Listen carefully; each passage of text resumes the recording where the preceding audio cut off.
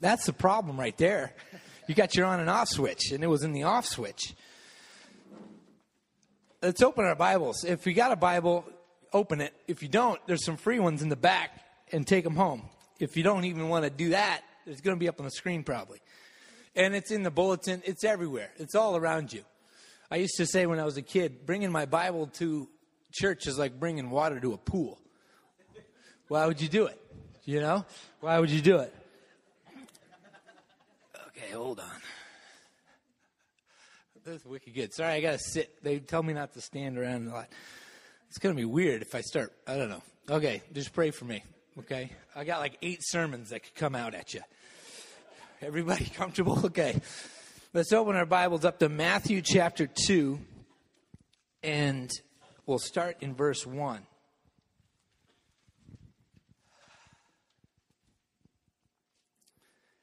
In the time of King Herod, after Jesus was born in Bethlehem of Judea, wise men from the east came to Jerusalem, asking, "Where is the child who has been born King of the Jews?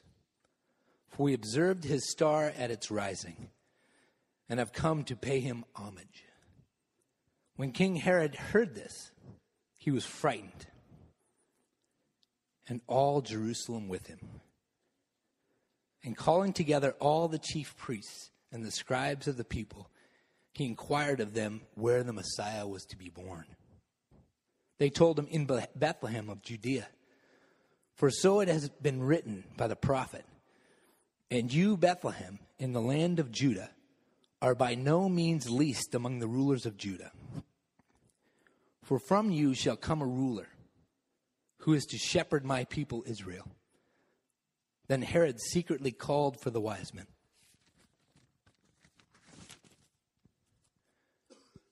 and learned from them the exact time when the star had appeared. Then he sent them to Bethlehem. Say, 'Go and search diligently for the child.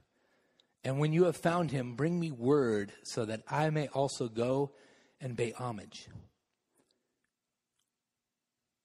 When they had heard the king, they set out. And there ahead of them went the star that they had seen at its rising, until it stopped over the place where the child was. When they saw the star had stopped, they were overwhelmed with joy. On entering the house, they saw the child with Mary, his mother, and they knelt down and paid him homage." Other translations said, "worshipped him." Then, opening their treasure chests, they offered him gifts of gold, frankincense, and myrrh. And having been warned in a dream not to return to Herod, they left for their own kingdom by another road. In our tradition, I say, "This is the word of the Lord," and you guys respond, "Thanks be to God." And thanks be to God. Keep your Bibles open if you got them. Have you ever seen something so beautiful that you couldn't ignore it? Have you ever seen something so beautiful that you couldn't ignore it? Turn and just talk to somebody next to you for like a couple seconds. Seen something beautiful, so beautiful you couldn't ignore it. Go.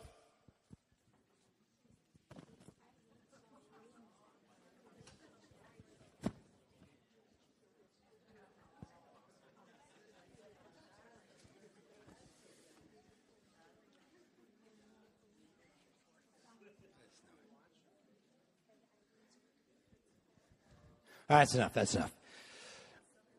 You probably have some. You probably have some really good ones. But I got a good one too. I got a bunch of good ones. But one of the first ones that came to my mind was the first time my wife, then we hadn't started dating, and we went to see that movie Les Mis. But this isn't the cheesy singing one. P.S. Musicals are dumb. Okay, sorry. That's a Griffice thing. If you want to sing, just sing. I don't know. Sound of Music should have been the last musical. Anyway, Les Mis, the first one, the one with Liam Neeson as Jean Valjean. And we went it was like a group of us, and we were with the whole apartment complex. Like, it was all these youth leaders. It was crazy. It was awesome. We had like 20 people in this movie theater, and we were just being so loud and obnoxious. We're watching this movie, Les Mis, but I didn't see the movie because Malia was sitting at the end of the row, and through the whole time she was so beautiful, I couldn't ignore her. She was across the thing, and I was just right from the get-go. Everybody sitting in between us probably wants to punch us to this day. But I was like, hey, Malia, have you seen this before? And she'd be like, no. Shh. I say, hey, you got any popcorn? No. I was just bugging her the whole time. This text is about something so beautiful that no one can ignore it. No one. Matthew sets up his story, and I love Matthew. I've told you this before because I love Matthew. He's a story collector because he was a tax collector, and he turned into a follower of Jesus, and that made him into the story collector. And he makes these stories, and he writes them down, and his gospel is just story after story after story about how amazing Jesus the Messiah was. So he starts off his gospel, and he goes through the lineage. He goes through where his grandparents came from. And it's back. He is King of the Jews. He is son of David, yet David's Lord. And so he sets the stage. And then Jesus is born, and then boom. It says after Jesus is born, that's where we're celebrating after Christmas. That's why we're here. And these wise men come walking from the east. The wise men come walking from the east. Side note, my dad loves this passage. And so I grew up with my dad just harping on this passage. The wise men are so unique because they're mentioned here and here only. They're not Jewish. They're not religious. All we know about them is that they're really smart and they've been studying the skies. And something about this star has called them to this place. And theologians, like scholars, think they traveled a long way. There's something special in the universe. This is Matthew's point. This is so beautiful. It's diagrammed in the stars. And you don't have to be religious. You don't have to be, you don't have to be a part of the right crowd. You don't have to be, all follower of God guy or girl. God is so beautiful, he breaks through. There's also another thing that's kind of going on. Does anybody know what Jesus talks about more than anything else in this gospel? And all four of the gospels, actually. He talks about something. Does anybody know what it is? Guess. Love is a really good one. No, but it's good. Wrong, but right, It's the kingdom of God. Jesus talks all the time about the kingdom of God. And the kingdom of God is big in Matthew's gospel. The kingdom of God, I want to sum it up. It's not a place, although it is a place. It's a realm. It's a realm that you enter into by making God your king. Just say, I want to enter into the kingdom of John Carter. I say, hey, John, what are the rules of this kingdom? And what are some rules? Ice cream with every meal. Ice cream with every meal. No getting up before 10 a.m. I enter into John's kingdom by abiding by his rules and listening to him. You abide into kingdom of God by listening to the words of God through the words of Jesus. You guys follow? Everybody kind of following that? And then we're going to get heady. We're going to get a little bit heady because I've been sitting around. I'm just sitting around. You can't walk. when you got a broken femur. I didn't know that. Anyway, so I've been laying around thinking about this stuff. And the kingdom of God is big in Matthew. And so we're coming in this text. Some things are so beautiful you can't ignore them. Jesus is the true king. And he's setting his gospel. And there's this debate about the kingdom of God. There's some people that say that we participate in bringing about the kingdom of God. And that's what that song comes from. Build your kingdom here. You know, it's building. We're participating in the building of the kingdom of God. And there's some cool parts of this. N.T. Wright writes a lot about it, and I love his take on it. Because his take on it is, if you participate in building your kingdom of God here, you start firing on all cylinders. And what you build lasts for all of eternity in this kingdom of God.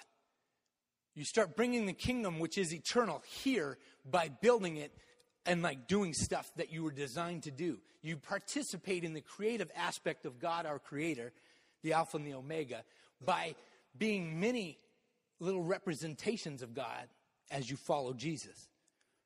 You know, you hear what I'm saying? And the person who built this thing, built this wooden beauty right behind me. When he was describing to me, he said, I felt there was energy coming through me. And there was power coming through me. And I felt like I had been made for this. And the kingdom of God was present in my workshop. And I felt like I was in service of the king and building his kingdom. I bet you Kristen probably felt that same exact thing. Because I gave her that $20. I said, that isn't your $20. That's actually, because we were working on that parable of Jesus where the landowner gives the people the money. And they go and they some people like make more and some people bury and hide it. The main point of that whole parable isn't the fact that some people made a lot of money and some people got reprimanded. The main point of the money, that parable, is that it's God's. That's God's kingdom. It's God's money. So I gave it to Kristen. Kristen said, no, this isn't mine. This is God's, our king's. Felt working through them. Boom, boom. Did you feel good, Kristen? Okay, good. I like the smokes. Look how tall that guy is. Okay. And then there's another one. And this one, I don't know who these people are debating about this stuff, which is crazy because I think it's both and. But everybody likes to fight about stuff. You know what I mean? So there's another view of the kingdom that says that first view of the kingdom is arrogant and off point. Because God is king. God already set up his kingdom. To say that you're bringing God's kingdom would be like, I can't even think of an illustration where it's, let's say, because we're kind of at a disadvantage because we don't have kings. But we have, it would be like back when there were kings, you would go and you would say, I'm setting up my king's like territory. If you went and talked to the king, it would be offensive to that king because the king would already say, no, I own that. I'm king. That's stupid of you to say that you're setting up something I already own. And the guy I get this from is Gooder. The guy, Gooder teaches this a lot over at Princeton. Jeff learned underneath that guy. But he's real smart, and I like the aspect of the humility of this view of the kingdom. I'm setting all this up because there's going to be some application. I see some glazed over. You guys don't think I can see you. I don't know what's wrong with you. There's people picking their noses. There's people sleeping. Seriously, I can see you. Okay. It's offensive when I look out and you're like, ugh. Anyway. Okay, I love you guys. Okay. So, this view, you're not participating in building God's kingdom. You're unveiling it. Bono put it really well. He said, I used to tour the world and pray that God would lead me and change the world through me. That prayer has changed. I now pray that my eyes would be opened to God already at work. Because everywhere I went in the world, I already found him. God's already at work. God's kingdom's already out there. Our job as followers of Jesus is to unveil it and just point it out. And I get a privilege of doing that all the time with youth. Like my illustration of that is I get to point at Haley and just say, man, I see the king working in her life all the time. Tom, I see that guy. I see darkness turning to light in all kinds of his life. I just get to point. And that's that view of the kingdom, that's our job. It's not to build the kingdom. It's actually to just unveil it. It's all around you. There's people serving the King Jesus without their knowledge. And you just tell them, hey, by the way, you just Jesus just checkmated you. You know, you've been serving him all along. And boom, this is his. That's not yours. So let's keep going back in this text. But those are the two views of the kingdom. And we're going to get back into the text, and I'll come back to those two views of the kingdom. So he goes to the wise men. The wise men first come to King Herod. Your first recognition by Matthew is some things are so beautiful you can't ignore them. It's in the stars. And then these wise men, they go to King Herod. And what's their view? They're afraid. Why are they afraid? Why is King Herod afraid? Why am I afraid of Jesus being king? It means I'm not. It means Herod's not. We go throughout our lives and we think we're kings of our own universe. We like things the way we like things. If it's dark, we turn the light on. If we're hungry, we go to the fridge. And becoming more and more powerful kings as technology makes us more and more powerful. Jesus showing up shakes us to our core. Shakes King Herod to his core. You are not king. I am not king. Then what happens? They ask King Herod, where the heck is he? We've been following the star. This star disappeared. King Herod says, let's ask the scribes and the Pharisees. Let's go ask people that study their Bibles. I think I'm pretty tired of this application, but almost every single time I've preached here, one of my major applications has been read your Bible. Read your Bible.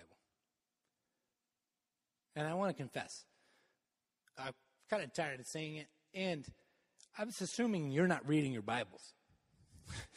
There's some people in here that are reading their Bibles.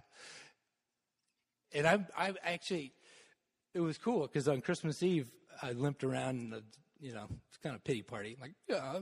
Anyway, so I came over to worship, and I saw a bunch of people that I wouldn't have thought just carrying their Bibles. This is awesome. This is awesome. The kingdom is at work here. The king is moving amongst his people at San Marino Community Church. He's transforming people that were pointed in a different direction, pointed now in people of the word. So I don't want to puff you up too much, but I also want to say, well done. Well done. And so then he keeps cruising. He goes to King Herod, and Herod says, hey, go look, ask what the Bible says.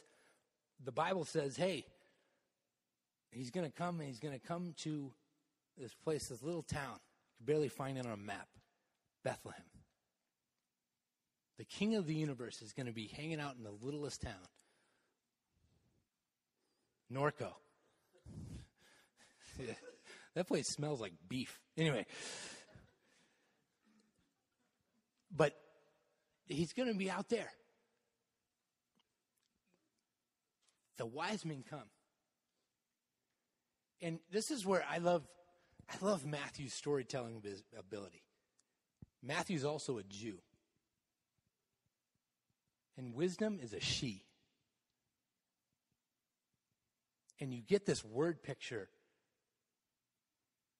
of the woman named Wisdom, the first to show up. The first to show up and worship the King Jesus. Not the religious. Not the people that deserve the Messiah. The people that have worked for it. The people that are trying to earn it. The people that have placed themselves at the right place at the right time. No. The first to worship the King are non-Jews from afar. And what's led them there is the woman named Wisdom. Application.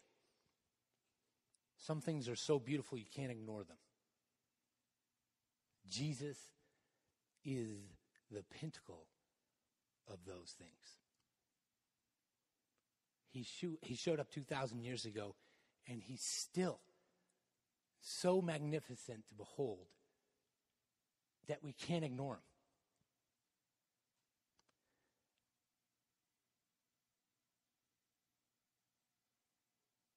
How do we unveil this King of Kings, this Lord of Lords, to the people around us? Who are you supposed to be pointing out God's working in their lives? Who are you supposed to be looking out for to do that good work that points to the glory of the King? And if you have that other view of the kingdom, where has God, you've started to feel yourself firing on all cylinders. You've started to feel yourself just coming alive. Where is that happening in your life? And how can you give God the glory and the honor and the praise? How can you turn that into just an amazing moment into a kingdom of God moment? How can you turn what you normally do into, wow, that was the King showing up. That's what's special about that. Where are you not naming King Jesus King of your life? Let's pray. Heavenly Father, thank you for sending your Son. Thank you for this new year, this new slate. Thank you for loving us as is. Thank you for setting up your kingdom and having us participate in the continual setting up your kingdom. I pray that you would equip us through your Holy Spirit to unveil the kingdom of God all around us, working in our friends, working in our family, working even our enemies. I pray that you continue to show us how we can participate and how we can worship you more by ways that you are working through us, and we are stealing your thunder. We are stealing your credit. We are stealing your honor. And I pray that you would steal it back. We pray all this in the name of our King, our Lord, Yeshua Mashiach, Jesus the Messiah, the Anointed One, the Holy One. And all God's people said,